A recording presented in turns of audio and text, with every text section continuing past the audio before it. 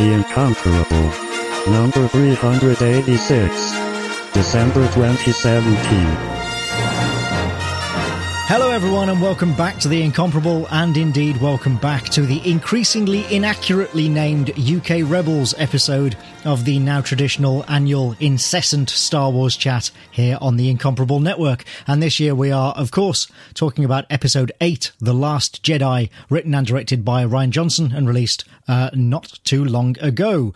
Joining me, I'm Anthony Johnston, hello. Joining me this time are James Thompson from Scotland. I know what you're going to say. I changed my hair. This is not going to go the way you expect it to, because we then have two honorary Brit guests this time in the form of Serenity Caldwell. Happy beeps, buddy. And Moises Chuyan, who can pull off a decent British accent, but we won't ask him to. I think he's just tooling with you, sir. Oh, God.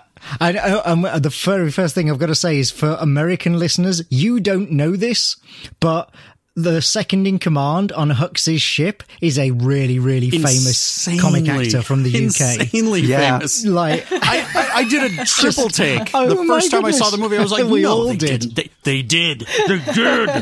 They really did. And he's quite good. It's, it was quite extraordinary. Anyway, his name's Adrian Edmondson. He once played a character called Eddie Hitler. So, kind of, felt appropriate. Anyway, so, yes, we're here to talk about The Last Jedi. It is almost impossible to talk about this movie in any meaningful way without wading right into spoilers. So let's just say, I think we're all agreed here. I'll speak for us all to say that, I think largely it's fair to say we all liked the movie. And if you love Star Wars, and if you don't, why in God's name are you listening to this podcast? You should go and see The Last Jedi now, no question, before you listen to this show. So now we will sound the spoiler horn. And say, what the hell is up with so many things in this movie? Oh my gosh. This movie is a 7-layer cake of I don't even know what it's of. It's just a 7-layer cake. It has layers. It is awesome and frustrating and sometimes literally because of the same things. And I love it. It is, I can't remember a Star Wars movie that had me sort of bouncing in so many different directions in terms of bits I like, bits I didn't like, my overall thoughts on it. Just, wow. Hats off to Rian Johnson, who's an incredible filmmaker, and I think most of us knew that anyway. But holy cow. I have two minor opening statements. One, statement of disclosure. I am friends with Rian Johnson. He has bought me dinner exactly once. I gave him a DVD of Pete's Dragon once. That is the extent to which any bribery occurred. I when he got the gig, I congratulated him. I was present when he and another film festival going pal sang Weird Al Yankovic's Yoda at film festival karaoke. And I feel like I really saw the origin of The Last Jedi right there. But that aside, I have not been in touch with my friend the entire time that he has been making a Star Wars movie. And so, though you might think I know, like, any behind the scenes anything, I know absolutely nothing. Absolutely nothing. All right. Well, that's good. That's good to know. The one other thing I was going to say is that generally people will say, well, you really have to see it a second or third time to really appreciate it, as an apologistic gesture of, well, you just didn't get it, blah, blah, blah, blah, blah. This is a movie that I find really does benefit from that second viewing, when you're no longer paying attention to the plot events as they are happening and you're paying attention to the character dynamics from a different perspective entirely. That is my general Syracusean opening statement. Yeah, I would agree with that, because the story in this is so surprising in so many ways that it does kind of, as you say, really benefit from a second viewing. James, didn't I see you say that you've now seen it 3 times? Yes, I've seen it 3 times. Speaking as a diehard true Star Wars fan who saw the original in the cinema in the 70s, slept for many years under Star Wars bed sheets, and has visited Skywalker Ranch, I have to say I am disappointed. I'm disappointed that everybody didn't love it as much as I did. It was absolutely brilliant, I thought. And I have seen it 3 times, and each time I've found other little details and background things in it. There really is a lot in it, isn't there? Yeah. It's a fake out he did. Serenity, you're the only person I haven't seen actually talking about this too much online. So I assume you liked it, but give us a bit of an opening statement about it if you like. Oh my goodness. Well, I have been talking about it, but I've kind of been talking about it under the guise of Rot 13, which okay. Yeah. So it's a friend of ours a couple of years back when Force Awakens came out was like, I want to talk about this film on Twitter, but half of our friends haven't seen it yet. So then we all started using Rot 13 cipher code to talk about it instead. So I've posted a fair amount just in what looks like gibberish to the average viewer, which might cause you to just kind of scroll past it. Yeah, I love this film. When it was over, I kind of leaned over to my friend who I was sitting next to, and I was like, I would be okay if this movie was just like 7 hours longer. Like I could, not because the movie, which is already very long, yeah. Would really benefit from being 7 hours longer, but more that I just enjoy Rian Johnson's storytelling so much. And I enjoyed every scene of this movie, even though it was not, and we'll talk about structure later, it's not structured the way that you expect a movie, and let alone a Star Wars movie, to go. It is still, it's so engaging. Every scene is so engaging that it made me really, really excited. I guess my thesis statement, I almost forgot that we do these.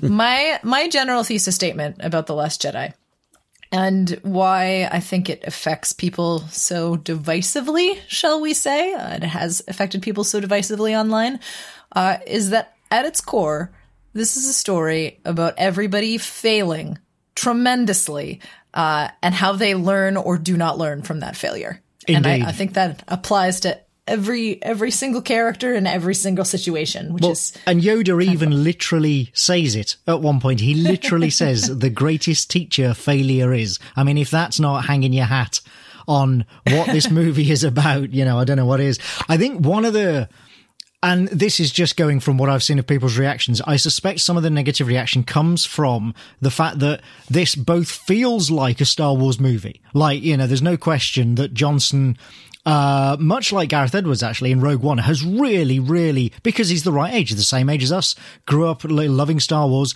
he really knows how to make a movie look and feel like a Star Wars movie. But story-wise, this does not feel like any other movie in the Star Wars canon, not even like Empire. Not just in his own storytelling sort of visual style, but in literally the plot and things that happen and the way characters are treated. And I think maybe that causes, some sort of confusion and dichotomy with people. And I'm not saying that that's necessarily wrong, but I do think that's part of the reason why some people are having such a hard time with this movie, because, would you guys agree? It really feels like a Star Wars movie, even though it doesn't play out like one. I think the thing that got me initially was in that first scene was the initial joke. So to give some background, I through a variety of complicated failings, managed to book myself into a subtitled showing of the film.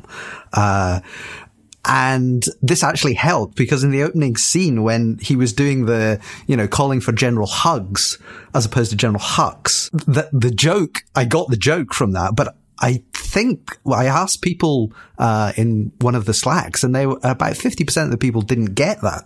And seeing the sort of that humor kind of threw me somewhat, and then it continues on through the film. And I think that's something that might have thrown people off this.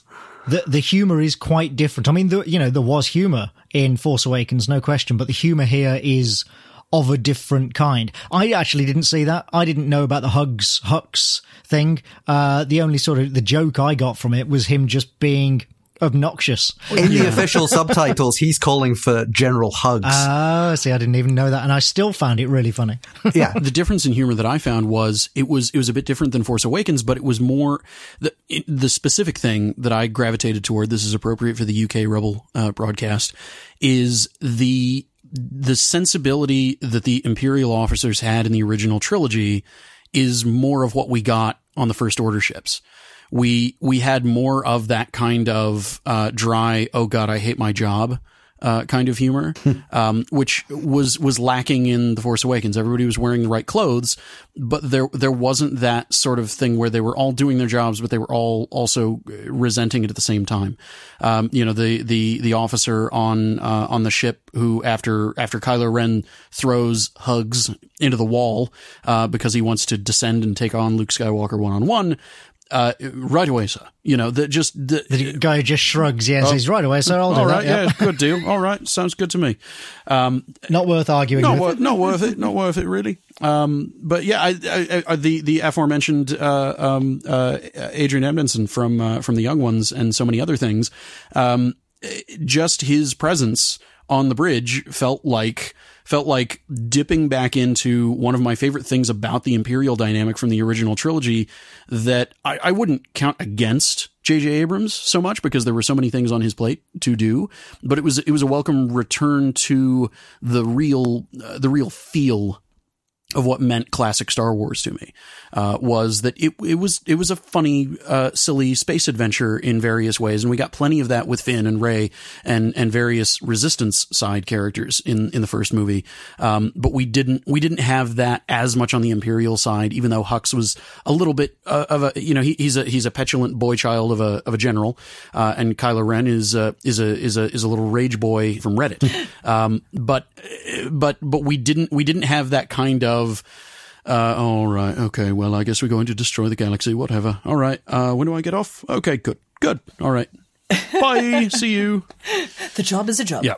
Yeah, it was, like I say, it did feel very much like, sort of regular stuff. I felt in safe hands. I don't know if you guys remember when we did Force Awakens, and I said there that I spent like the first 20 minutes of the movie just kind of on the edge of my seat, thinking, oh my God, are they going to screw it up? And then it was the Falcon TIE Fighter chase, which is probably more than 20 minutes actually, but it was that sealed it for me. I came out of, by the end of that scene, I was like, okay, we're in good hands. This is, a Star Wars movie in the style I recognize. And I felt that with this right from, probably because it opens on a space battle, right from the very first scenes. I immediately, even the joke stuff with Poe Dameron and Hux and Hugs, I don't know. There was even that scene alone. I was like, this feels like Star Wars. We're in good hands. That possibly comes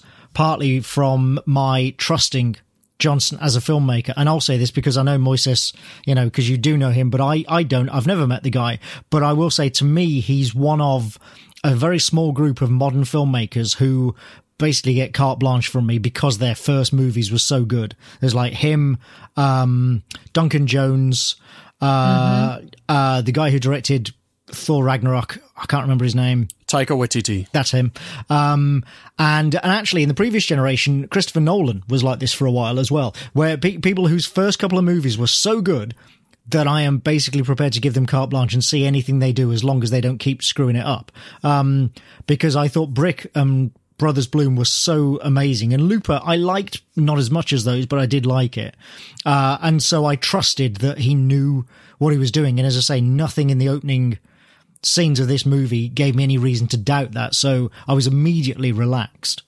Well, I mentioned that I was completely blind to everything going in, and one of the few things, aside from the two major trailers, that I did pay attention to, and something I caught in one of them was, I feel like this is a misdirect about how it's trying to make us think that Rey is going to get turned or something like that, because it wants to play up the possibility that anything is possible in this thing, and who knows what the hell is going to happen.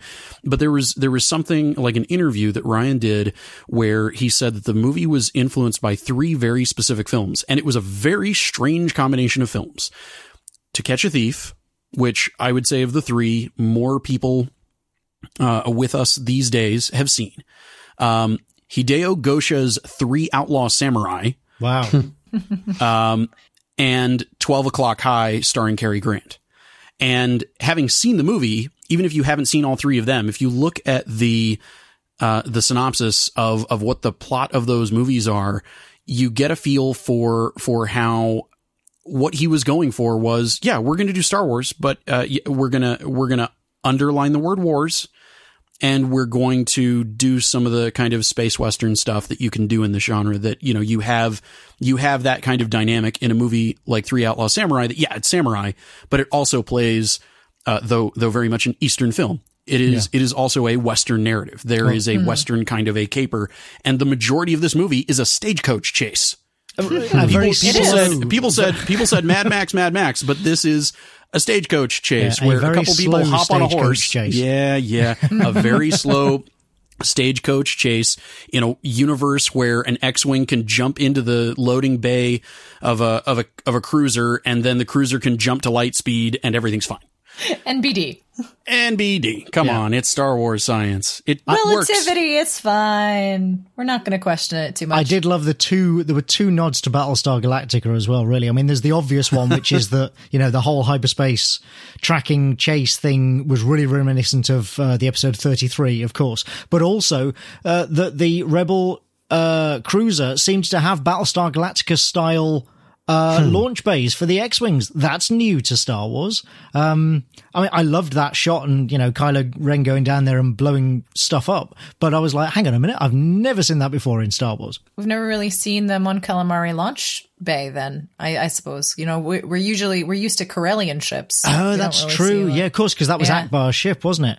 Yeah. Or I guess it's Leia's let's make ship, sure to not be Corellian normative. Well, and that's okay. So that's the next point I was going to come to, was the other thing that we've never seen in Star Wars before is two women leading a starship, you know, in the form of Leia and then obviously Holdo. So, you know, Ren, naturally got to turn to you and say, because everybody's holding this up as kind of, even more than The Force Awakens, as a really, really female positive feminist message movie. How did you feel about seeing so many women in, you know, positions of power in this movie? It's funny because I've always felt of Star Wars as a little bit feminist, even in the originals, which were, you know, very prominently not filled with female characters.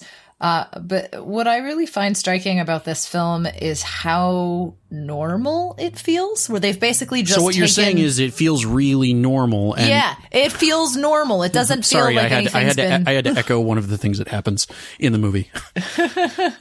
Yeah, no, but that exactly, right? Where it's just, it's not called attention to in the way, it's not called attention to just the same way that Mad Max Fury Road didn't really call attention to the fact that Furiosa just was Furiosa.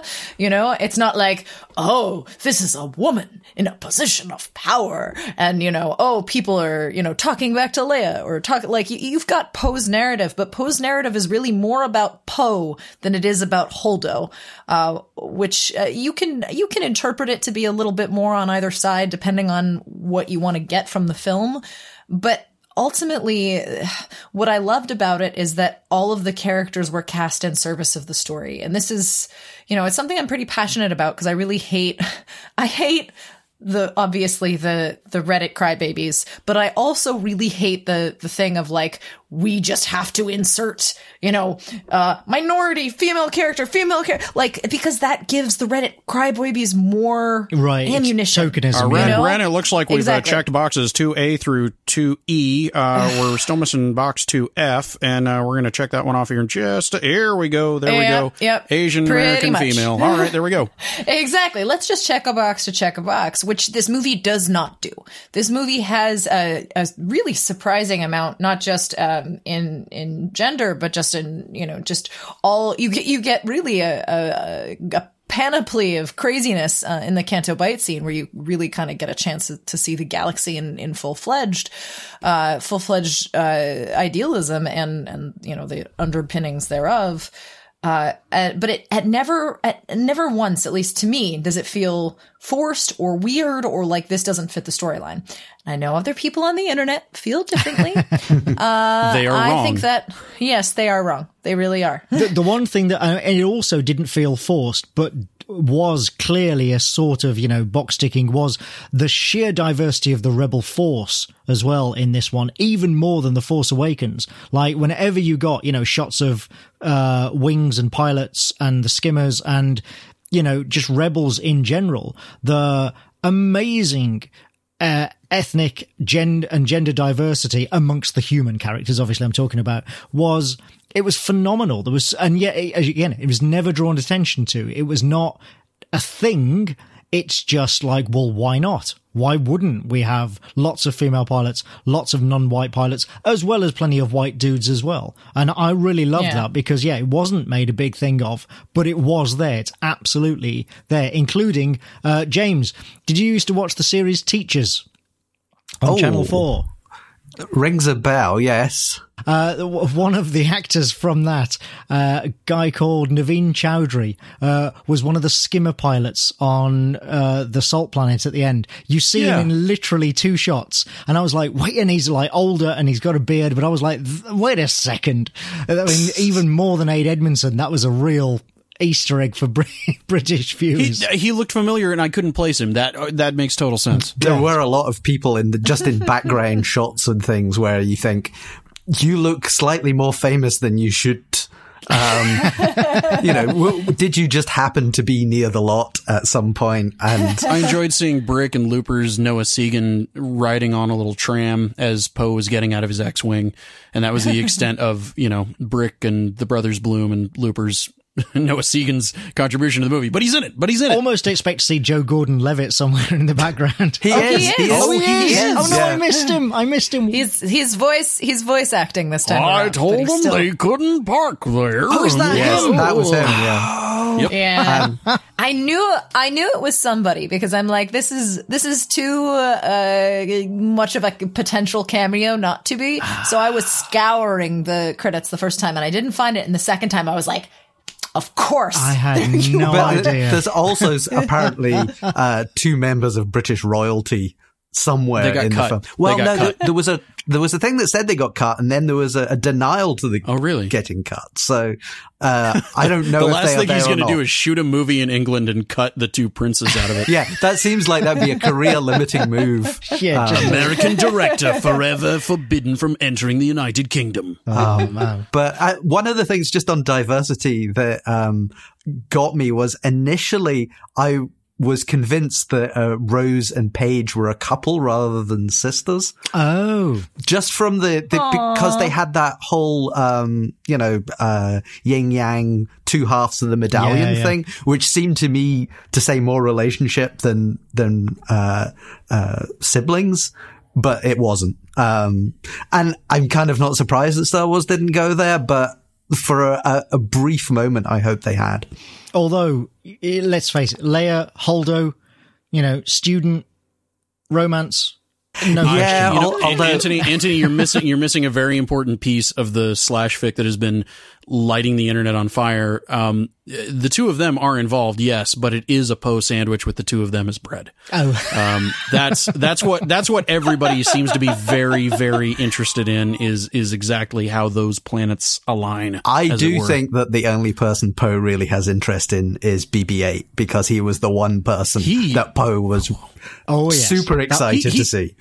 In both movies, he has not responded to a human being the way that he responds to that droid. Yeah. That is a very special bond. Get you someone who looks at you the way Poe Dameron looks at BB-8. On the diversity note, the thing for me that as somebody who grew up being told that I wasn't right for this part or that part because I wasn't the right type, and they meant that they couldn't tell what ethnicity I am, and they couldn't properly type me for martial arts man or sage old wizard or Latin lover or whatever.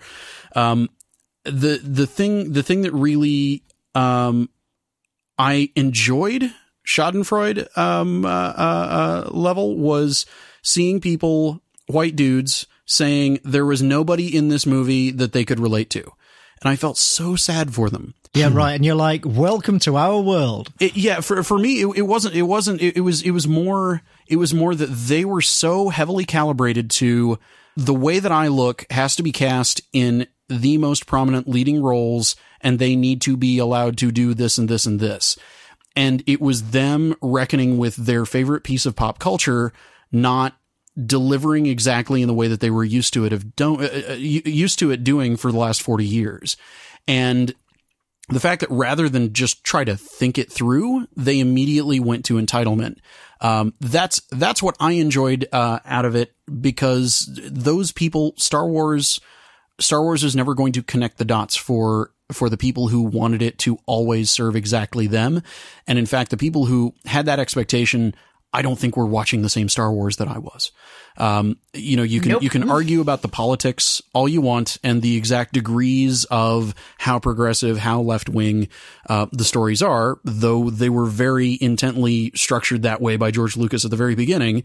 There is absolutely no subtext, no text in the original films that says this is exactly the way that it has to be forever and ever, and this is the way that everybody has to look, and it has to conform to different people's baked-in prejudices. People are just going to assume that. People layered that on top of it because that's what they had to play with for 40 years. Yeah. And that's the irony, isn't it? Is that for the last 40 years, for the last 100 years of cinema, non-male white audiences have had to identify with, white dudes forever and ever, amen. And now suddenly the white dudes are going, hang on a second. This is what it feels like. And anyway, in terms of characters I could relate to, having a very grumpy Luke who was having trouble dealing with his emotions and whatever, yeah, I can relate to that totally. So, all right. So we mentioned Holdo, and I want to let's sort of try and deal with our gripes now, so that we can go back to positive stuff. Okay, well, later. Not enough Holdo. That's my gripe. Not enough Holdo. Never enough Holdo. No, my gripe is that Holdo was underdone. And by that, I don't mean I wanted to see more of her. I mean, I wanted to see the character better built, because my big, there's, there are plot contrivances all over the place in this movie, and that's fine. It's Star Wars. And if you want something to be incredibly realistic, you're in the wrong fandom, because the logistics. Check your laser sword and leave. Thank you. The logistics of Star Wars have never made sense, and the tactics and strategy have always been a bit dodgy as well. But the slow chase thing is kind of an issue, because it's like, why not just light speed ahead and surround them? But whatever. But my biggest problem was her story with Poe and her basically being a terrible leader. And I get that the story is to show that Poe's a hothead and he, should follow his orders and shouldn't question his superiors and all that. And, him being the hothead actually leads to the Resistance almost being destroyed. But she has just been thrust into leadership unexpectedly after their beloved and legendary leader has basically died and come back to life. They're all in dire straits. Morale is incredibly low, and she basically does nothing to lift their spirits or convince them that she has any idea what she's doing beyond her rank. And I just think that's, I don't think it's any surprise that Poe runs off to do something else. And hang on. And it's even instructive that when Finn is running away, Rose says to him, "I've already tasered 3 other people who tried to escape, because they all think that we're all going to die and our leaders don't know what they're doing." So that's my main issue, is that I was watching the whole time, I was going she's just unfit to be leader. There is no reason. Okay, don't tell people the plan because you might be afraid of spies. You and Poe Dameron agree on a lot of things. Don't tell people the plan because you might be afraid of spies, but at least tell people that you have a plan. She literally at no point said, "Don't worry, everybody, we have a plan. Trust me." I can see that. I can see that aspect to it. But as soon as he finds out anything about the plan, which is the fact that transports are being fueled, he immediately goes on a pretty non-secure channel, tells and that's, people about it, and that's what gets them all killed. So right, but that's he does exactly the loose cannon thing that she is concerned that he will do if he's let in on the plan. But that's exacerbated by the fact that he thinks she's been hiding this from everyone. I want to throw it to Ren and let her say, say what she's champing at the bit to say. But the one thing I wanted to throw in is that this ties to one of my gripes with a fundamental gripe that a lot of people have with the movie, which is, well, why would they do that? That's stupid. Well, because people do stupid things sometimes, and the movie's all about failure.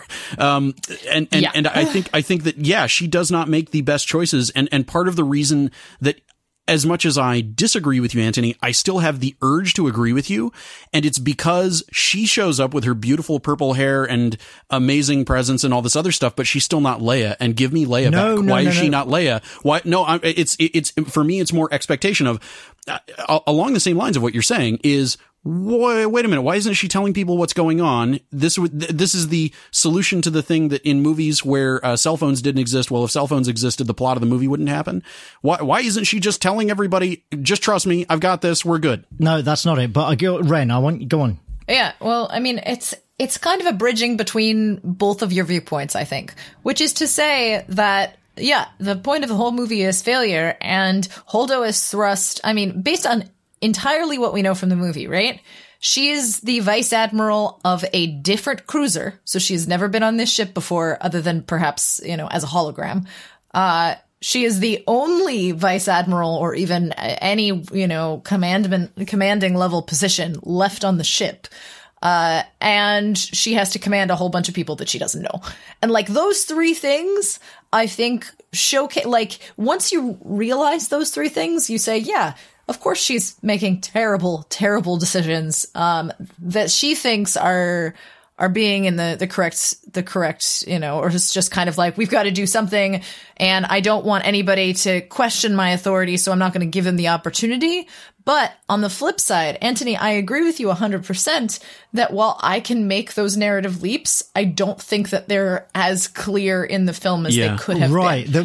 Totally. Yeah. The movie almost wants us to think that she's a great leader, and I'm like, no, she's really not. But they do call it out, and they say, oh, is that Holdo from the Battle of something? Yeah, but here's the thing, right? Okay, so taking that really quickly, I love the setup of that. And what I would have really loved is maybe as Holdo, as Poe is taking Holdo hostage, she actually says, hey, that battle, you're gonna, I fucked up there, and we somehow managed to walk out of this. Come talk to me after. Just a little drop of hey, this isn't going to turn out the way you think it is. Yes. I just need a little more. That was an interesting payoff, because it was because you saw it's written all over his face, and credit to Oscar Isaac for his facial acting in the space of half a second, but you see on his face the obvious kind of wait a second, I thought I was going to take charge when she's announced as the leader, and he plays that brilliantly. But then so you expect there to be some kind of payoff when he then says, oh no, that's she's a great general, and oh wow, and you think, oh great, he's got respect for her. Obviously that's not how it turns out. But then it's never mentioned again, and you're like, well, this is a good place to note the tie-in material. I'm not talking about, I haven't read any of it. That's the point. There are people who tried to bring stuff in from, in this tie-in book about Holdo, blah, blah, blah. And I'm like, I'm sorry, but there shouldn't be required reading to see the movie. Exactly. Yeah, correct. Exactly. And what I wish we had gotten in terms of kind of background texture is that thread of, from the battle of whatever. I wanted them to grab that thread and do one more thing with it. You don't have to do a rule of 3 and come back to it twice, but just come back to it once. Don't do something. Yeah. Just do something with it to flesh her out a little bit more, because my struggle with Holdo is I wanted more from Holdo in the way that with Force Awakens, when I said I wanted to see more of Rey displaying all of this proficiency that she has, so that by the time she is trying to pilot the Falcon off of Jakku, we get to see more of her amazing level of competence that she got put together, and people would immediately jump at me going, oh, how dare you make her explain herself? I'm like, no, I love her. I think she's great. I want to know more about this character. I want more focus on this character. I want more of the character development. Time. Yeah. I want more on screen time. In tie-in book time. Yes. Yeah. I don't want more tie-in book time. I don't want more, if you paid attention to this one car commercial, I want it to all live on the screen. And Holdo, I don't feel like there's a gigantic amount that needed to be done, but it was just little accents. A little more could have been done. Yeah. Without robbing her of the payoff, because I do think that there's a really nice segue here that happens wherein you really feel from Poe's viewpoint where you're like, this this woman is incompetent. Like, what the hell? Why is she here? What is she doing? I found myself questioning whether she was somehow facilitating them, tracking them through hyperspace. Right, exactly. And you don't really, you don't get it. You're on the side of Poe. Yeah, like, yeah, Poe, mutiny. And of course, Carrie Fisher's daughter is part of mutiny. So you're like, yes, I know it's a good thing. And then when Leia comes in and blasts him, and then you've got this wonderful conversation between Leia and Holdo, that's where you're like, oh, okay, I see where I have gone wrong. Yeah. But that's punctured somewhat by being like, well, but also she did kind of screw up. It's not just... I think that there's very few people in the movie who didn't screw up in some fashion. And I think that... Is there anybody? I think that's one of... BB-8 Yoda? is flawless. Yeah. BB-8 did not screw anything up, really. A little clumsy, but didn't screw anything. Yeah, I think, but it was like most of the people have failed in some way. And I think that is the theme of the movie. So, you know, The failure awakens. Yes, I was happy to go with it in the moment, you know, and yeah, I was definitely on the side of, Oscar Isaac. And the thing was with, Billy Lord's character being, clearly on the side of the rebellion within the rebellion. There was obviously nothing being said on the bridge that, you know, that, Poe hadn't been party to, because she would have said, well, you know, if she would have told him, yeah. She would have told him that if she had heard anything of a plan, I would have thought. So yeah, I went with it, and I've gone with it each time I've watched it. But yeah, I can see the criticism that a little more communication would have gone a long way, even if he'd been bumped down up to whatever level he was at and didn't have the necessary security clearance. But it's not even just about Poe. It's about the whole crew. This is what I mean. They even sort of back it up, like I say, with Rose saying, oh, we've had other people try and desert. It's like your crew thinks you have no plan. You know, just at least tell them you have a plan. You don't have to tell them what it is, but tell them you have a plan. So that's the one bit that kind of just rankled me throughout. So, and that's an element from 12 O'Clock High that I was kind of expecting the whole time, as I was seeing a similar kind of dynamic of a, you know, hard as nails, you know, authoritarian, you know, chain of command type of commander telling everybody what's what and everybody doubting them at every turn. It was just missing that reassertion. I felt that need, but at the same time, as I've now seen it 4 times, surmounting James as the most watchingest person of it on the show, I came to a peace with it on the 4th viewing of this is a person thrust into the incredibly intimidating and overwhelming boots of Leia with maybe 400 people spread across 3 different ships, and that's all that remains of the Resistance. And there is only so much that even our greatest protagonists and even the unnamed until now great heroes of the rebellion, the Resistance, there's only so much that one human being can handle. And everybody, you know, people are trying to desert. Sure. People are doubting literally everything anybody tells them. Loads of people are serving with people they've never worked with before. One of the things I would have loved to see is 3 different people trying to man the same station and going, well, no, yes. Mine, no, wait, I don't know how to do anything else. But this is part of the issue, is that like I understand all of that, and yes, I needed to see that. We don't see her at any point struggling with these issues, which to me just seemed, you know, kind of off. But anyway, so yeah, let's move on to good stuff because, and this is actually part of it. One of the things I love and have loved about this movie and about the reaction to it is how awesome is it, right? That the design, the sound, the music, because it's John Williams, of course, but, you know, the sound design as well, the design, the look of the movie, everything about this movie is so good and so well done that what is everyone arguing about? We're arguing about the story and the characters. Nobody's griping about design decisions. Nobody's griping about uniforms or about casting or, you know, we're all the arguments online about this are about story and characters. And that, I think, is kind of awesome because this is the first time I can remember that being the case in a Star Wars movie. I think that the moment that really got sealed it for me was when we had the replay of the scene on the island as Rey hands Luke the lightsaber, and then he chucks it over his shoulder with disdain, and that was so that good. was just.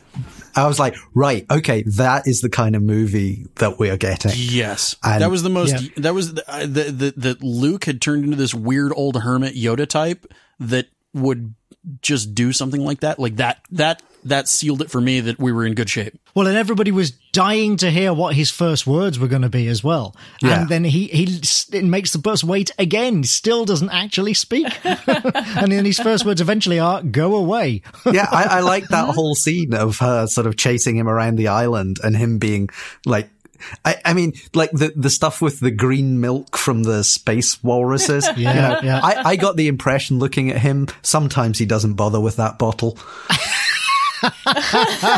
Sometimes was- Daddy Luke gets messy. The lightsaber, tossing the lightsaber over his shoulder it wasn't the first. I counted one before it, but it was the second instance of a sort of plot hook from The Force Awakens just being steamrollered. Like the first one is the fact that Finn's injury and being unconscious basically means nothing. Like has no effect, no consequences. He recovers, it's fine. And then the very next one is Luke tossing the lightsaber over his shoulder. And there are a bunch throughout this movie where stuff that was set up in Force Awakens is just kind of not quite ignored, but dealt with in such a summary fashion. I mean, Kylo's mask. Kylo's right. His helmet, for heaven's sake, just literally destroys it. It's Did they make his voice treatment even worse in this I film? think they did. Oh yeah, Yeah. intentionally. Yeah. Well, I mean, he went through a battle in that thing. It got knocked apart a little bit. He didn't have time to. I think that play was. with it. I think that was deliberately to emphasize Snoke's annoyance. Like, just take that thing off. I did like Snoke's reaction It's to him in it's that. not working. It's just that, you're a child in a mask. Just take it off. And Yeah. Yeah, just send it away. Well, it's interesting to me because I've seen a lot of gripes about Luke's introduction and honestly Luke's entire character, this entire film. And I literally had a conversation with somebody where it went, God, Luke is so depressing and it's so annoying and like this is not the hero that I followed. And then that person goes on to say, and also the prequels ruined Yoda because it showed him being a badass and really Yoda is an old, cranky hermit who knows everything. And I'm like, just hypothetically, wouldn't it be the same thing for people about Yoda if they grew up with the prequels versus growing up with Luke in the original movies and now Luke's in the new ones and he's like, no, the prequels are terrible. That would never happen. So I'm like, hey, do you see the parallels here between Luke and Yoda? Maybe, dirt soup and milking cow. I feel like they're related, maybe just a little bit. One of the best crystallizations of all this stuff. My friend Jacob Hall wrote this /film piece about how this movie does not care what you think about Star Wars.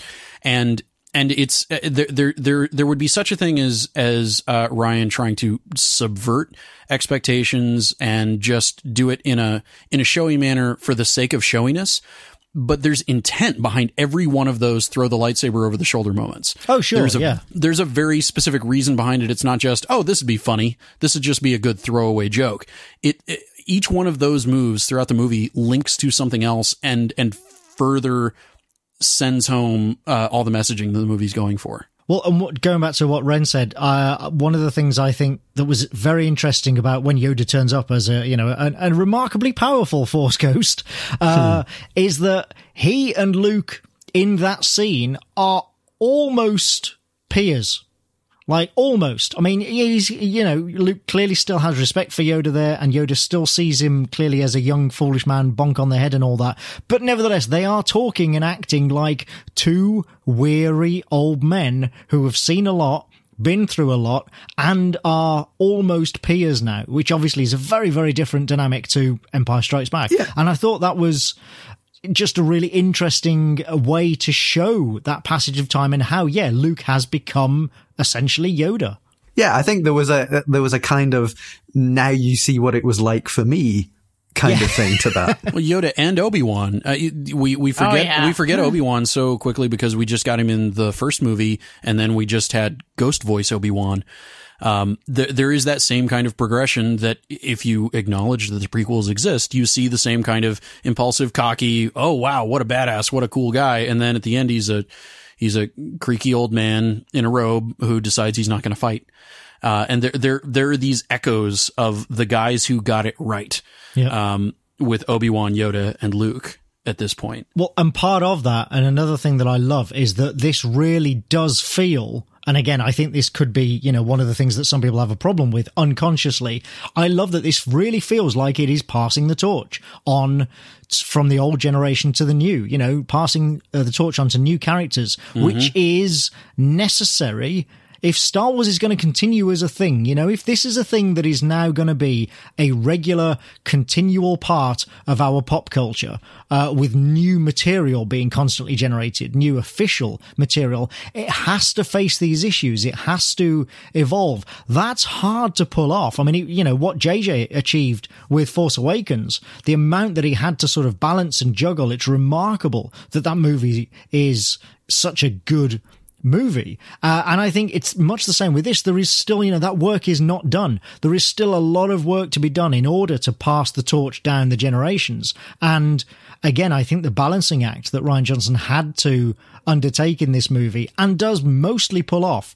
We've had a bit of a gripe, but make no mistake, I think this is a really great movie, and that he really succeeded in pulling off a lot of the very difficult things that he had to do in order to move the Star Wars saga forward. Going back to the structure and the stark diversion from the way that the movies have been structured up till now, yes, we can argue and get nitpicky about the the light speed chase and the stagecoach chase in the stars and everything, but at the end of the day, we're still loving and enjoying this movie that is really structured completely differently than any Star Wars movie that came before it. Exactly. Where the constant expectation was, oh, we're going to be done with this chase. No, we're not. We are not going to be done with this chase anytime soon. And I think on the structural scale, that was a part of it. On the side of, oh no, you're not going to have your emperor in a robe in the third movie, with a big showdown. We're going to do that now. We're going to do that now. And we're going to throw him and his taffeta robe out the window. It's done. We're getting rid of the spooky guy in a helmet iconography. He's just going to smash it into an elevator wall and it's gone. You have all of these expectations of how this and that and the other, whether it's Luke's first line or how he's going to first interact with Rey, or whether he's going to mow down, to use Luke's words, I'm going to take a laser sword and take on the entire First Order by myself. What did you think? What did you think was going to happen? It's subtext, and it is at once text, and that Ryan completely doubled and tripled and quadrupled down on that throughout is something that kind of sureness of footing is something that took all of those pieces that JJ very carefully set up on the board and said, okay, I've got all of these and I'm going to play with them in the way that sets this up so that people find themselves watching a Star Wars movie and going, oh, hell, I don't know what's going to happen next. Yes, I genuinely don't know where this story is going, which is exciting. I was terrified they were going to kill people off that I really wanted to see more of. Yeah, I actually thought they might kill Finn off at this point, but I really could have watched those three in the throne room as well, because Snoke was so well done in this compared to so many CGI characters. I could have watched Snoke, Rey, and Kylo Ren for a lot longer. I have sort of two thoughts on the structure of this film. One is, I find this chase is taking forever sect of the internet kind of amusing, because if you look back at Empire, how long do Leia and Han spend in the Falcon before they get to Cloud City? Like, they leave off of the Falcon in the very beginning. Very important taxes to do, young lady. They had to do their taxes. They were very important. Is that what that's called? They had to go upstairs in the Falcon, lock the door, and do their taxes. It's very important. Only adults would understand. But yeah, it is amusing to me because that's like, this is, again, history of Star Wars past, just done in a very different way. And then the other thing, which I hear a lot of complaints about, oh, this feels, like a jumbled up set of scenes where nothing happens, despite the fact that that is literally a quote from the New York Times Empire Review, as well as a quote from people reviewing The Last Jedi. I find that this movie actually holds together really, really well if you're familiar with any of the other non-film video properties that Lucasfilm has been doing over the last 5 years. Not from a plot perspective, but just from a structural perspective. The second time I was watching this especially, I'm like, as I'm watching Canto Bight, I'm like, okay, yeah, this is a little silly in a traditional film. But then I'm thinking about all of the Star Wars Rebels that I have watched over the last few years and thinking, if this was a Star Wars Rebels episode and, with BB-8 and the Walker and everything else, I'm like, I would be so excited and I'd be like, this Rebels episode is awesome and I love this and this is so funny. And then I'm like, why does it matter if it's Rebels or if it's Star Wars, if it's a Star Wars movie, because it's all Star Wars. At that point, I just realized, I'm like, you know what? This movie is structured like 6 or 7 Rebels episodes. It's designed from arguably a director who has spent some time in TV world for the last few years as well. And I'm okay with that. I'm kind of okay with my movies being somewhat of a syndicated movement of a story, especially if we're acknowledging they have episode numbers. Section. Yeah, they have episode numbers. Yeah. Exactly. They're adventure serials. I was expecting this to be a downer of a movie and like things not to go well because it is the middle. And, if you just had everything was brilliant, then there wouldn't be any sort of stakes going into the next film.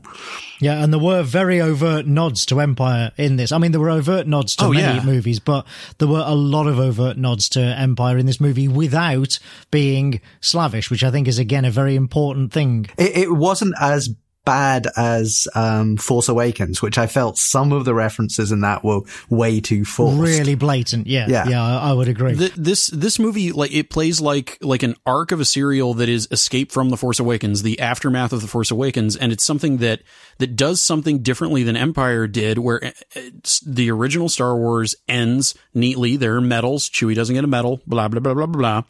Empire Strikes Back starts and a bunch of crap has happened and we don't see any of the insanity that I assume would result from a large rebel fleet blowing up a moon-sized space station.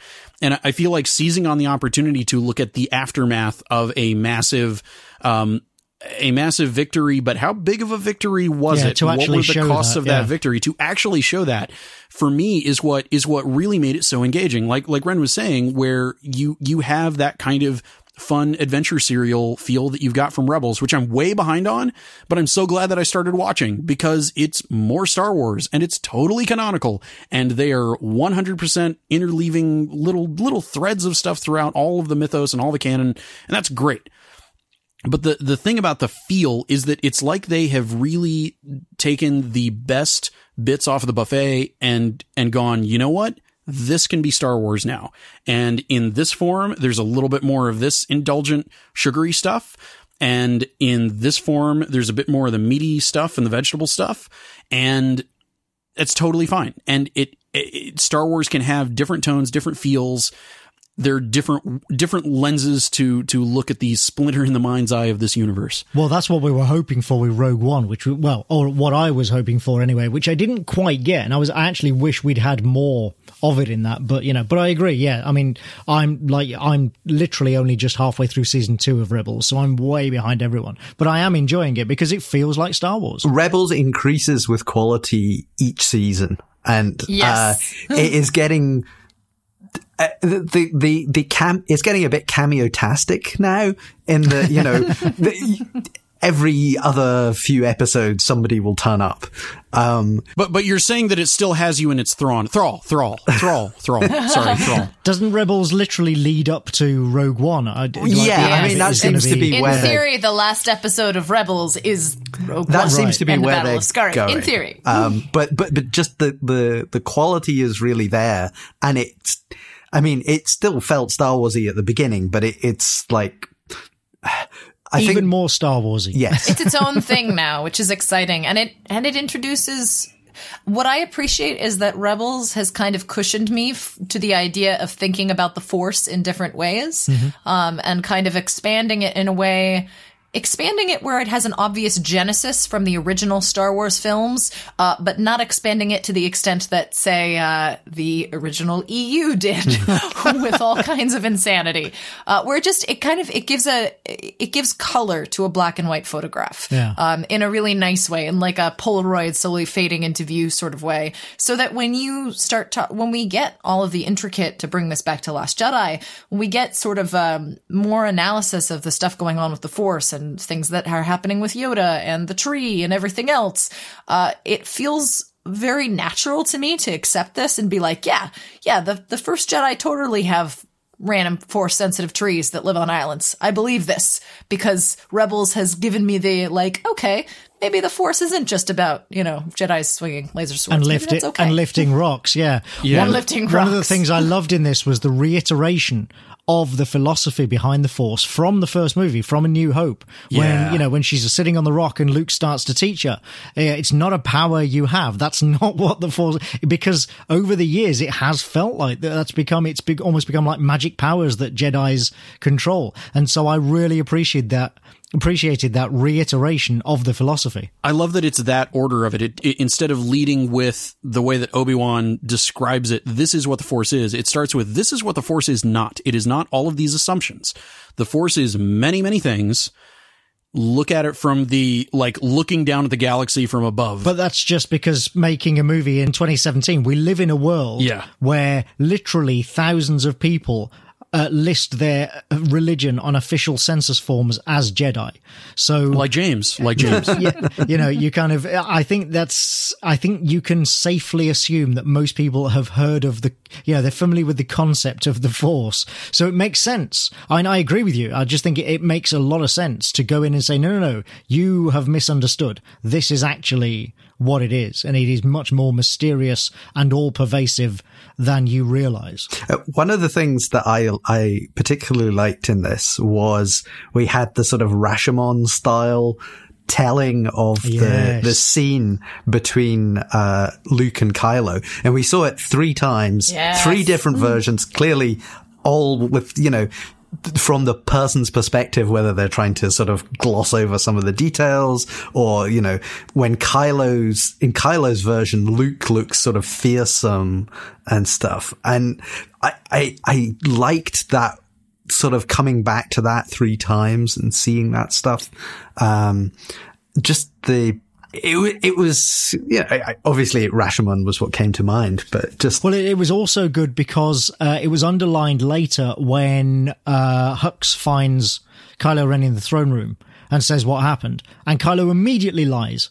Doesn't even hesitate, just immediately lies and says, Rey killed Snoke. The other part of that was them when they touched and they got their vision and they both saw exactly what they wanted to see out of it. Yes, they saw the same thing, but they both saw them seeing the other having their back for whatever happened. And I loved that whole scene. The moment that Rey said, you don't, I saw you and you don't bow down before Snoke. You don't submit to him. The moment she said that, I thought, no, he's going to kill him instead, isn't he?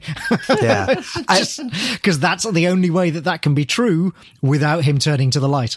I did the same thing. And as we were leading up to it, I was going, he's going to kill him. He's going to kill him. Oh, he really is. And then he turns the hand and I go, oh, I was so right. And I'm so glad I was right. Oh, it feels so good to be right for once. And then they fight back to back and it's beautiful. Yeah, that was my favorite scene of the film. And that scene. Good night, Duel of the Fates, my sweet prince. Good night. Oh, no. Good night. Seriously, though, and I'm sad that there isn't really a striking John Williams cue for that because I feel like it could have been a great one. But what I really appreciate from that is that in some way it was the ultimate wish fulfillment of everything I had ever wanted for in the EU, which is multiple Force users playing together, battling. One of them is the dark and light. Leia's kid. One dark, one light, working together, balance of the Force.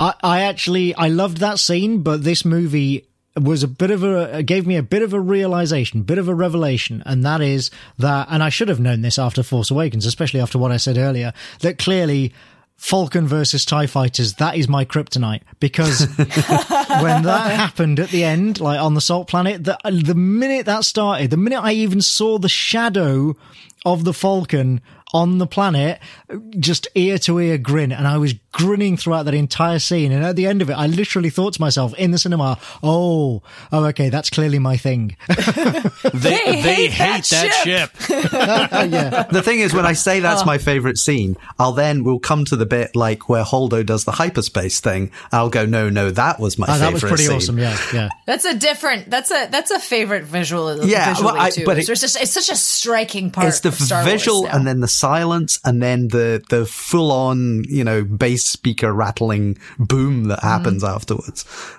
People call out that for the silence cue, but I think there are more. There are like 3 specific silence cues in the movie. That's the one that really blows people away the most. That, everybody has a story of what somebody cried out or said or something when everything is completely silent in the theater. When we see something that we've never seen visually, all of the Force Skype scenes are, they're all Force silent time. as well. Yeah, Force time. Very Force good. time. But then the old gunfighter standoff at the very end on Crate, where it plays with silence again. Yes. I love that for once. Yes, we've got some amazing sound cues in this Star Wars movie, but we have some of maybe the most, honestly, it is the most stunning moments of very intentional silence. Actually, I just thought of a fourth one as well at the start in the bombing run. When Rose's sister gets, which also, incidentally, to those people out there saying, oh, but how can bombs fall through space? There's no gravity. No, but there is gravity inside the ship, isn't there? That's the whole point of that scene, with the thing falling off the ladder, for heaven's sake. So, they have gravity, they fall, they go out of the ship, they're still moving. That's how a vacuum works. Also, the bombs are magnetic. That did occur to me as well, I'm like, there are multiple things here. Can we talk a little about the performances, because all of the performances, with the possible exception in my case of Laura Dern, who, as I say, I don't think just quite did it for me, but that aside, all of the performances in this are just amazing. And again, I think it's quite remarkable that we're mostly arguing about plot and story and character, and not about somebody overacting or underacting or not feeling right for their role or whatever. And this may be controversial. I may get a bit of email, but I want to say, and like I say, everybody's great, but how good is Adam Driver? That was the list. That was top of my list. So good. Like this is the bit that'll get me email. I would compare him as Kylo Ren to Harrison Ford as Han Solo. I think he is that good and that important. He absolutely embodies that character to the point where not only can I now not imagine anybody else playing that role, but I don't think anybody else would play that role as well. I think he is actually, again, possibly subconsciously, a large part of the success of these movies, because that character is so complex, and it's all happening in his face. It's all in his face. I utterly 100% believe him. He's amazing. He's astounding to watch. He lives inside of the skin of that petulant rage boy. And we did so many panels for Force Awakens. I don't remember if I said it on that or if I said it on a show of mine or something like that. But the thing that really got to me was that people just kind of accepted the fact that Han and Leia had a Columbine killer. Like, they had a school shooter type psychopathic monster. And I found that so incredibly mind-blowing that they and I feel like people they've bought the toys and they've bought the masks, and fathers have very poorly chosen to dress their small boy children as Kylo Ren. I saw Kylo Ren Father's Day cards, which were particularly good. Oh man. Like there is so much weight to that role that I think before this movie, people, I think there was a certain amount that people of meaning that people assigned to it after Force Awakens, but this one really wherever they go with it in episode 9, I'm with you, Anthony. Like, he inhabits this part so well and is this truly archetypical gaslighting pickup artist. Yeah, he's great. Ren, go on. Yeah, no, it's what I find so remarkable about his character, as much as you love to hate him in a certain respect, is at the same time how relatable he is in this film, despite being somebody who has murdered arguably like one of our favorite characters in Star Wars. He's murdered a whole bunch of other people. He probably has slaughtered children. We don't know that 100% for sure, but we do see Luke wake up with a bunch of dead child bodies. So presumably something happened there. He is on the surface an irredeemable monster. And he even acknowledges that in the film. He's like, you called me a monster. I am one. But you also see he's done such an amazing job of just processing what it means and where, like, what I find really interesting, and maybe we will see more of this in 9 and maybe we will not. But the potential narrative that this sets up is Kylo essentially blaming his father figures for everything. He blamed Han for not being there for him. He blames Luke for abandoning him when he needed him most, and arguably trying to murder him, and blames Snoke for, diminishing him and basically making fun of him again when he is weak and struggling. It's like, oh, you know what? I can see that you're just the little boy in a mask. So what am I going to do? I'm going to show off my force powers, and I'm going to make you think you have a connection with this random girl that you, don't maybe like, kind of, I don't know. It's spectacular to see him basically admit that, like, every single one of his father figures is potentially the reason why he goes down this path. On that exact point, on that monster line, the thing, on my first viewing, this was one of the things thematically that just leapt to the front of my mind, and I missed the next few lines because I just got wrapped up thinking about how many times over how many years was Ben Solo told that he's a monster, or that he's uncontrollable, or that his anger cannot be contained, or that he had better watch himself, and he was blamed for his own faults.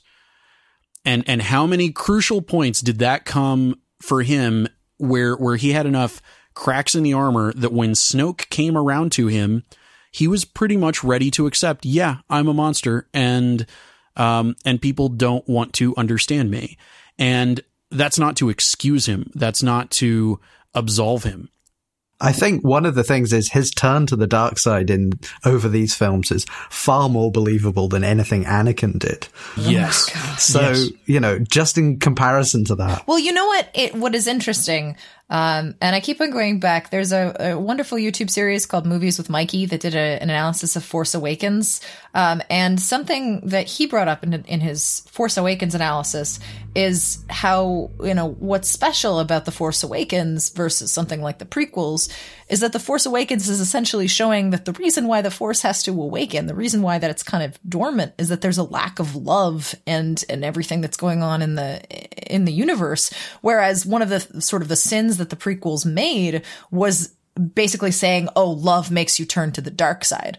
And you see it's opposite in this movie, where it's Kylo's hatred and resentment.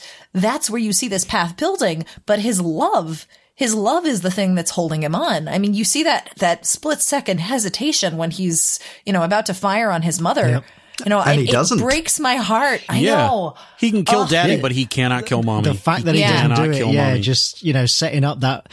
One of the things I loved about the movie as a whole, and this ties into the whole everybody failing thing, is that it's not black and white. It's like previously Star Wars has always been very black and white, good, bad, rebels, empire, and that's what appealed about a lot of those original movies. But we live in a very different world now, and to see it acknowledge that with all these shades of grey, especially between Ren and Rey, and you totally believe that he might turn to the light or that she might turn to the dark, and you'd kind of be okay with it because they've earned it from a storytelling perspective. I like their conversations when, the initial sort of, all right, this is a bit weird. We've got this connection. And then eventually they're just kind of sitting down and talking about stuff. They're having AIM conversations. Yeah, they're having emo IM conversations. He effectively calls her and she's like, I'm busy. Can we do this later? Well, he was like, oh, this isn't a good time for me either, really. It's like, oh. And then he's shirtless. And then I've forgotten to put my shirt on. I'm sorry. I didn't mean to. Oops. Am I covered in oil? Kylo abs, man. What's going on there? Oh my God. Ben Swallow is an excellent series that's going around, let me tell you. So delightful. So let's talk about Rey. Because obviously she is, ostensibly the main character of these new movies. She does get certainly more screen time than Finn or Poe in this one. And once again, Daisy Ridley is just great. I mean, it kind of helps with her that she was almost unknown before she took on the role in Force Awakens. But nevertheless, again, I just completely believe in her and her character. And she doesn't ironically grow, I think, as much in this movie as somebody like Poe, because what she goes through her ups and downs, but she does eventually ultimately come to realize, oh, okay, I'm really strong in the Force and I need to use that for good. But the way she plays it, and all of her interactions, both with Kylo Ren and with Luke on the island, are just brilliant. And again, sort of tour de force for a young actress. That's, just a real tour de force of facial acting and reacting and really inhabiting the role. It's patience. It's such patience, the way that she plays it. And it's really interesting to me. That's Rey's also, whole story before she leaves Jakku is all patience. Yeah. It's patience. Exactly. And that's what I think is really interesting about her as a character, especially when you contrast, Luke's journey. And even, if you want to reach into the prequels, into Anakin's journey, Rey is a character who found the Force very late. And she is somebody who is patient, who is dedicated, who has essentially spent, over a decade as a little bit more than an indentured slave, basically rescuing these parts and yet she still has a brightness to her, right? She still has this resilience and this shine. And you see her move into this new journey where she's learning the Force and it's unlike, Luke was not a patient person. No. Luke is looking, always looking to the future. Are you never focused on what's right in front of you? Rey is very focused on, her day to day and how things work. And it's interesting also to see her watch Luke in his normal daily routine when we think about like the way we were introduced to her was in her daily routine on Jakku. She has all of those pieces, all of the pieces that Yoda had to learn, like teach Luke about the patience and the, and feeling the Force and being calm with the Force. Rey's issue is that she just doesn't know the Force. Like she literally does not understand that this feeling going through her is not a hypothetical thing, but a tool and a being that grows beyond, just the Jedi. And so for her to find like the truth out of the mythos, I think that's her journey, right? And that's what makes it really exciting. Well, she has this effortless intuition, and when she's given the text, as it were, from the professor, she's like, "Oh, okay. Oh, now I get it. Hermione. Okay, so that means this." And, she's Hermione without any of the look, she's a wet blanket. And this is the other big contrast between her and Luke, which is so, again, going back to that thing on the rock, that scene on the rock, is so well illustrated. She is willing to learn. Like, think about when Luke was being trained by Yoda and being, frankly, a bit whiny, let's say it. There's not enough time. Right. And just kind of, not wanting to admit that he was wrong and all this stuff. And what does Rey do? Okay, she gets fooled by the, holds out a hand and he tickles her with the bleed cross, which is a brilliant, funny scene. But what does she do? She happily goes, oh, you meant that. Oh, okay, well, let's do it again then. She's eager to learn. She doesn't try and double down. She, assuages her ego and just says, yeah, okay, I was wrong. Now let's do it again and I'll get it right this time. Am I right in thinking that she only got 2 out of her 3 lessons? Yes. So I'm expecting next film she's going to get her 3rd lesson. I mean, from Force I Ghost wonder Luke. what this reminds me of. Yes, exactly.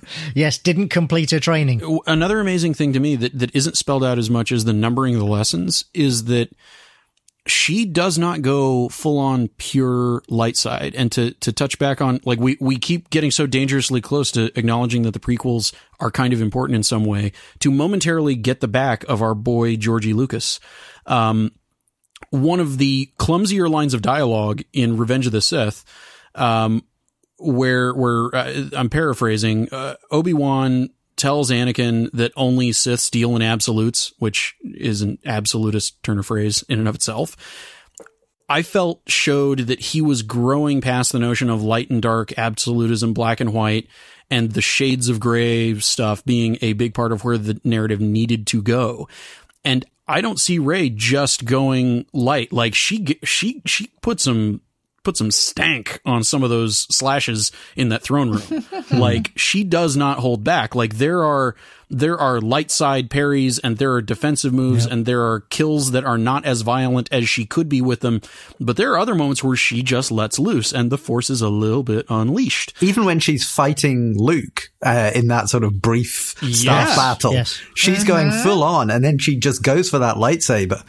And, you know, I didn't think she was going to kill him. And there's that curiosity again when she goes, when she's on the rock and she imagines the dark place and immediately just dives in there. And Luke's she's not scared of it. She just accepts it. Try to resist. No, because she's spent her entire life surrounded by darkness. So to her, it's just another faction of life is just, the dark place is there. Let's see what it has. And not, it's a dangerous place that I have to be aware of, lest it, suck me in completely. It's just, it's a blowhole. Yeah. And I again, wonder what's down there. I feel like that is a really modern way to approach this movie and these themes. And that's why I think it does such a good job of doing that, passing the torch that we talked about, and really, remaking Star Wars for a modern world and for a modern generation. And as we see so often in, fandoms, older fandoms where people our age first got into them as kids, you wonder how much of the negative reaction to this is people who just don't like that it's not the same as when they were 10 or 15 years old watching the original movies. But I think it is the same in some ways. It's just that the characters that are having the hero's journey don't look like them. Well, no, it's more than that, though. It's much more nuanced. There's many more shades of grey, as we've said, than just the black and white good and evil. No, there's that. And I mean, having played the games like the Knights of the Old Republic's games and things like that, they all had this kind of, there are these shades of grey. But this is the first time that we've really seen them explored in a movie, I think. The prequels tried to do that. That's the irony, is that they really tried to do that in the prequels and just kind of failed. And it was all about arrogance on both sides, and the fact that there even were sides. And it's something that, looking at it through the lens of these two new trilogy movies that we've got, I like structurally, philosophically, what the prequels were trying to say more than I actually enjoyed them in the watching of them.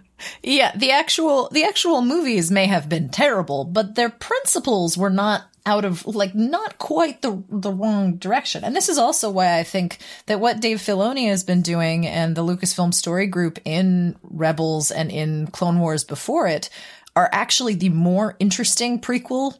And it's not even a trilogy, right? The prequel, just settings, and why I like them more than the books as set pieces, just because I think that it's a very similar way to the main trilogy films, but it really does inform where this new trilogy is going. Like, everything that Dave Filoni has done in the last, decade has informed where The Force Awakens and Last Jedi are right here. And the story group overseeing the comics too, that are now fully canonized. I never thought I'd find myself enjoying an Obi-Wan and Anakin comic miniseries. And it for me told their story so much more effectively and vividly than the prequels did, where the writer had to go to Marvel and Disney and Lucasfilm and go, hey, am I allowed to have Anakin Skywalker in between episodes 2 and 3 wanting to leave the Jedi Order? Or I can't remember. No, it's between 1 and 2. It's between episode 1 and episode 2.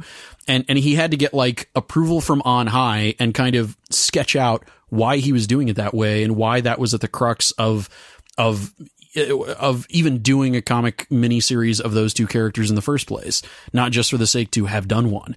But I love those extra bits of texture that are out there for the people that are reading them. But at the same time, I love that I have so actively forgotten so much of the tie-in comics material that I've read, and it doesn't matter that I've pretty much forgotten it when I'm in movie mode or I'm in Rebels mode, and I can just enjoy it. Yeah. All right. So let's bring this back to Last Jedi, and we're getting close to, we need to wrap this up shortly. So let's go round one last thing that we haven't talked about yet that you loved about this film. And James, let's start with you. Oh, okay. So the end scene, the kid with first with the action, playing with the action figures, and then doing the whole force pull of the broom and that kind of thing, and just the setting it up. It was verging on cheesy, but I think they earned it. It made the Canto Bight scenes like, not that they weren't pointless, but the fact that we had seen this character before, and he'd had the interaction with the rebels, and he'd got his little rebel ring, which I would quite like one. I liked all that, and the thing that, this is just my headcanon, that when Luke fades away, it's a bit like in Buffy when all the potential Slayers get their powers.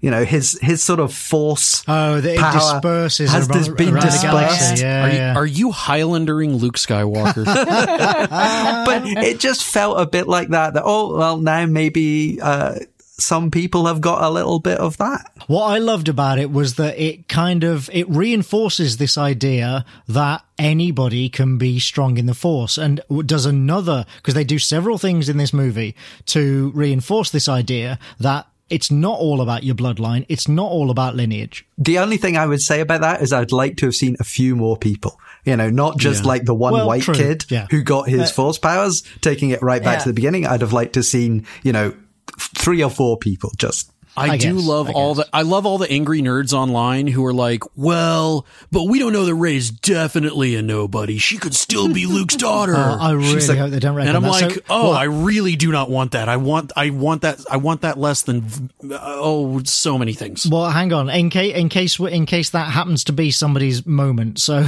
let's not get too ahead of ourselves. Ren. I do want to talk about what James brought up a little bit, just because I think there's been a lot about, Canto Bight is kind of useless to the story. It's just a random maneuvering, and they could have totally done this in a quicker way. They absolutely could have, for the immediate story in front of them, finding the code breaker or whatever. But as it pertains to the larger Star Wars narrative at whole, I mean, what we find out at the very end, when they've landed on Crate and they've sent out this distress beacon, is that the galaxy has effectively given up hope that the Resistance, that the Galactic Order, that all of these people are ever going to come back. They're just like, it's been too much war. There's been too much nonsense. And hell, the First Order blew up an entire system of planets. Even if you tell me, that planet killer has been destroyed, at this point, I don't believe you anymore. Like, you get fed enough fake news, and after a while, you start to lose hope. And what I really, really love about the Canto Bight scene is that we have a direct connection between 2 Resistance operatives and young children. So at the very end of the scene, when we see these, these orphans who are enslaved telling these stories about Luke Skywalker, they're not just half-heartedly like, oh, this is a legend and, this is fun. They're into it because they're like, we met these, we met part of these people. Yeah, exactly. And this was stuff that had only just happened, Yeah. So there was at least some network of these stories going around. Absolutely. It was the one thing that bothered me about the Canto Bight stuff, is that they freed the horses, but they didn't free any of the slave kids. And coming back to it, you see why they didn't, so that they would be in the place that we could see them at the end of the film. Well, there's multi-layered purpose for Canto Bight existing, where, there's the go and get the MacGuffin thing.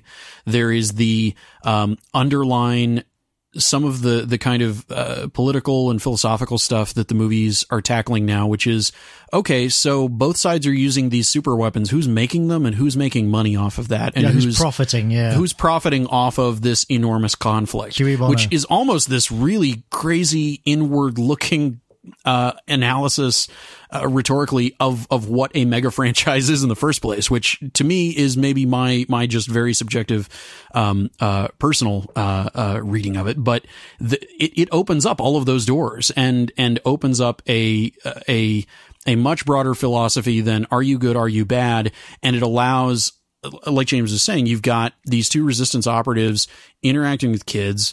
And actually, I think Ren said that. I'm getting mixed up because and it's all the shades of a grey again. It's that you are reestablishing what the rebellion is, who the good guys are, why they're the good guys. They're not the good guys just because they are the good guys and they have a fancy ring.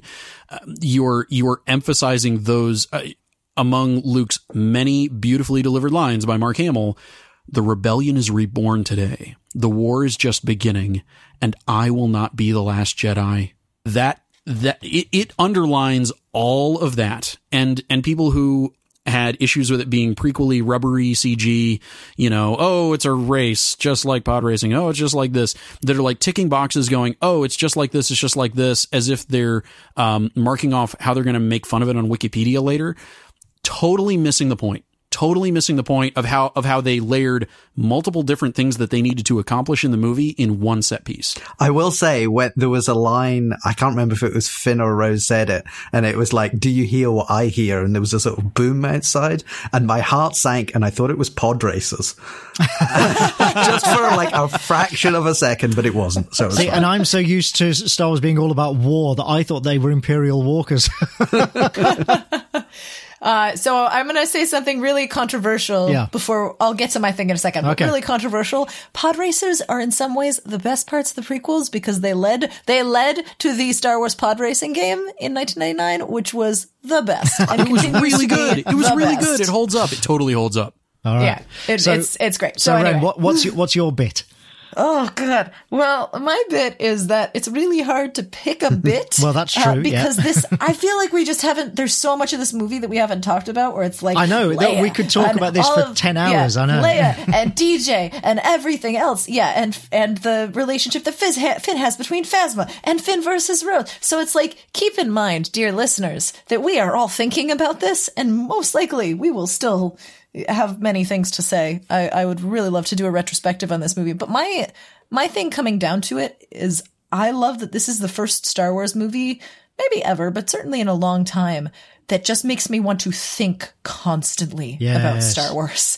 Like, and not just the surface layer level of who are Rey's parents, but really I'm like, what is the meaning of the Force? How does this all work? How is the Resistance going to survive? Man, if Luke becomes a Force ghost and we've just heard that Yoda can pull lightning bolts down from the sky, what badass stuff is he going to do in episode 9? Like, I don't know. I love the potential that episode 9 fills out. But for real, I know I've like done all these fake bits. For real, I think like an episode my of Top favorite 4. thing. Yeah, pretty much. Just like, I think my favorite thing is the droids, which is R2-D2 gets to speak in this movie and not just be a Deus Ex Machina, and gets to guilt Luke, which was very good. Oh, that is that the bit one. with the I know hologram, people have, man, that got me in the feels. Yeah, you know what? I know people are crying through various points of this movie. The 2 times that I have seen this, I outright bawled during that. When you see the hologram of young Leia and you just see Luke's stricken face of like, yep, I abandoned my sister. I did that. That is who I am now. It stabs you in the heart and wrenches it. And then BB-8. I'm BB-8. BB-8. Yeah. And BB-8. I'm so sad that his number actually wasn't BB-8. It really should have been. Oh, was it not? It should have been. It's BB-90. Yeah. No. Yeah. But they called him BB-8 on the set. Did they? Yes. Oh, okay. All right. That's good. BB-8. BB-8. All right. So again, this is maybe I've watched so much Rebels that I've kind of become inured to ridiculous things happening from droids. Because I remember when R2 started doing weird stuff in the prequels, people are like rolling their eyes and they're like, that's not R2-D2. And of course, I see Rebels and I'm like, Chopper can could do Do all kinds of anything, yeah. crazy stuff. And I'm okay with it. And honestly, BB-8's the same thing. BB-8 wants to stop an electrical leak with his head. Fine. BB-8 wants to nunchuck people to rescue his friends. Shoot them with his Yes. coin gun and then blow the end Them of with a the coin gun. the I am barrel. on board. Yeah, you want to BB-8 cut. wants You want to steal- cut to BB-8 after he's tied up a bunch of guards, not showing how any of it happened. I'm there. I am here for it. Yeah. Yes, exactly. BB-8 controlling an AT-ST by basically ripping off its front and plugging directly into its control circuit. This is completely unreasonable, and yet I am here for it. I am so here for On it. Canto Bight, they could have cut to BB-8 seated at a gambling table wearing a top hat, a monocle, and a cigarette holder, and I would have been fine. I would have been totally fine with it. Just would have totally gone with it. The alien that was feeding coins into him was voiced by Mark Hamill, apparently. Was it? Oh, okay. Excellent. All right. So, Moises, what's your bit that we haven't discussed yet? Well, to really, we've touched on it a little bit, but to really, bring things up with a positive, warm embrace, death. That's what I want to talk about is death, because in this movie, death really means something, and not just in one direction, where one person dies and therefore it means something. Somebody doesn't die and it means something. You think someone dies and they don't, and it means something. Where we saw what happened to Leia, and we all gasped, and people who would think that they would alter the movie to make that her end or something. I know that there are people out there that probably thought, oh, well, because she actually died, they're killing her in the movie. No, they didn't touch any of it.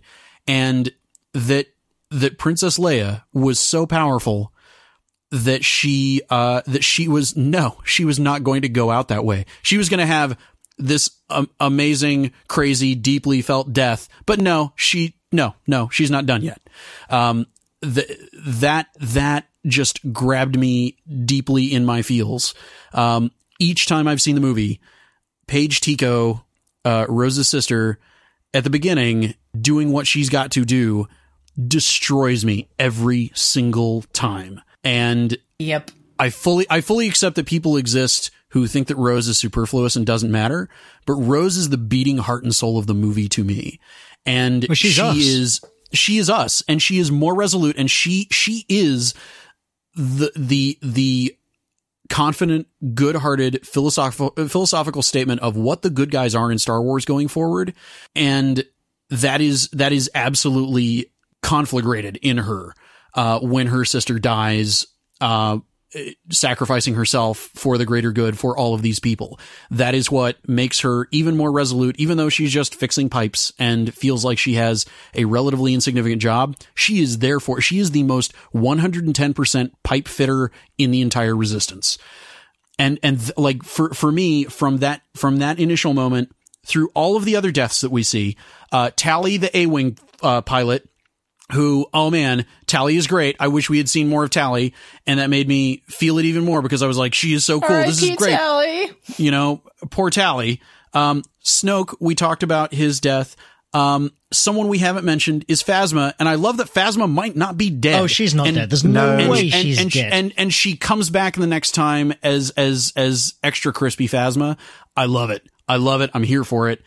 A death that even in the discourse online, I have not seen many people really shout out and give the proper reverence, is Poe's Black X-Wing.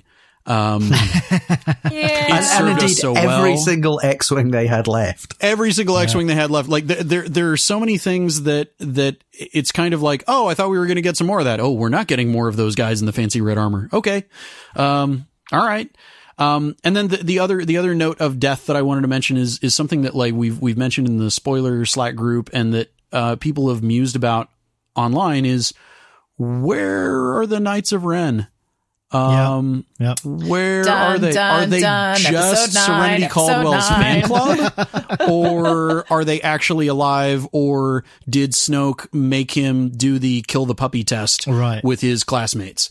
Like, that being a completely wide open barn door is utterly thrilling to me. One of the things that I thought about that was whether it was the guards in Snoke's room were that too. And Snoke just said, "Oh, I'll have those. You know, those are mine now." They're mine now. They're mine now. I do want to really, really quickly, because we haven't mentioned it and I thought it was really awesome. A friend of mine pointed this out, and it strikes me. Rose's theme is very similar to the Rogue One theme. They often call back to notes of that. And amusingly, her theme plays very, very strong. Well, I guess it makes sense. Once she saves Finn from potential inevitable death, it plays very strongly while she and Finn are silhouetted by a Death Star type weapon firing as the two share a kiss. And my friend Jane, who is brilliant, pointed out, we're basically giving a nod to Jyn and Cassian here with the Death Star weapon in the background, two rebels having risked everything to try and save something. In the end, realize that love is the most important thing worth saving. Okay, so my bit is that I loved that Luke wins by not fighting. That once again, just as he did in Jedi, he wins by refusing to fight. And I've seen a lot of people complain that he didn't get a heroic ending. And I'm like, did you watch the same movie as me in 1983? Did you see what happened there? He doesn't fight, and that's how he wins. And I twigged the force projection bit, I must admit. I don't know, there's just for some reason when he appeared, I was like, what, he just walks in? Like, we don't see his ship? His beard is a lot darker. He doesn't look the same as he looked on the island. Well, I mean, that you can put down to, he's finally decided to have a bit of a, tidy but is he himself up going and to stuff. dye his beard just before coming out? You know, my favorite bit of misdirection here is that I was totally on board with you, Anthony, when he first appeared. I'm like, this is a force projection. Until the dice. There's no way. Well, not the dice. 3PO. The dice, I was 3PO, where I was just like, 3PO recognizes him. And then that sent me off on an entire tangent after I realized that it was force projection, that I'm like, are droids connected to the force? Yeah, because they would have to be for them to see droids are connected to the force. And I was, at one point, I started to think, wait, can only Leia see him? But then obviously, other people did. So that wasn't he only touched her. And that was the. That's true. That's true. Yeah. Well, I thought the interesting thing with the dice, Leia leaves the dice behind at the end. So that Kylo can come and find them and they can vanish in his hand. And I was thinking, did she leave them behind? Because at that point she knew, well, these aren't real dice. These are, force dice. Or something like that. Or did she sense that Ren was, leave them there for him to find? Or was she just leaving the past behind and, looking to the future? But, and here's the other thing, right, this is connected. The other reason that I love that whole sequence, I do really love the bit about Luke, winning by not fighting, but also that final scene between Mark Hamill and Carrie Fisher had that really, even just thinking about it now, that gets me because, and I know it's not, movies are made out of sequence. I know it almost certainly was not the last scene they filmed together, but what if it was, just you listen to the dialogue in that scene and it could be Mark Hamill and Carrie Fisher speaking, not just the characters speaking. And it puts a lump in my throat and it was absolutely beautiful. I loved it. So on that note, there's no other note to end this podcast on. I guess not. Let us bid you all farewell. And yes, as Serenity said, there is so much more about this, that we haven't talked about. So much more we could talk about. And I'm sure over the weeks and months to come, we'll all be having these conversations because this is, as we said, one of the first really Star Wars movies where you can really talk about a lot of the themes and issues, and and then there are no correct answers. There is no right and wrong, which is a fantastic achievement, and I'm so happy that that Disney saw that for what it is and have asked Johnson to do another trilogy. I really cannot wait for that. It also really makes sense now, the way that they announced it, which didn't make as much sense to us before we saw this movie, where he's going to do a trilogy of movies that isn't about the Skywalker family saga. Oh, yeah. Because the Skywalker family saga is effectively finishing. Done. Pretty much done, yeah. So, yes, let us look towards the future and bid goodbye to James Thompson. Thank you very much for being here. It is time for the podcast to end. Serenity Caldwell, thank you very much for joining us. Beep, boop, boop, boo.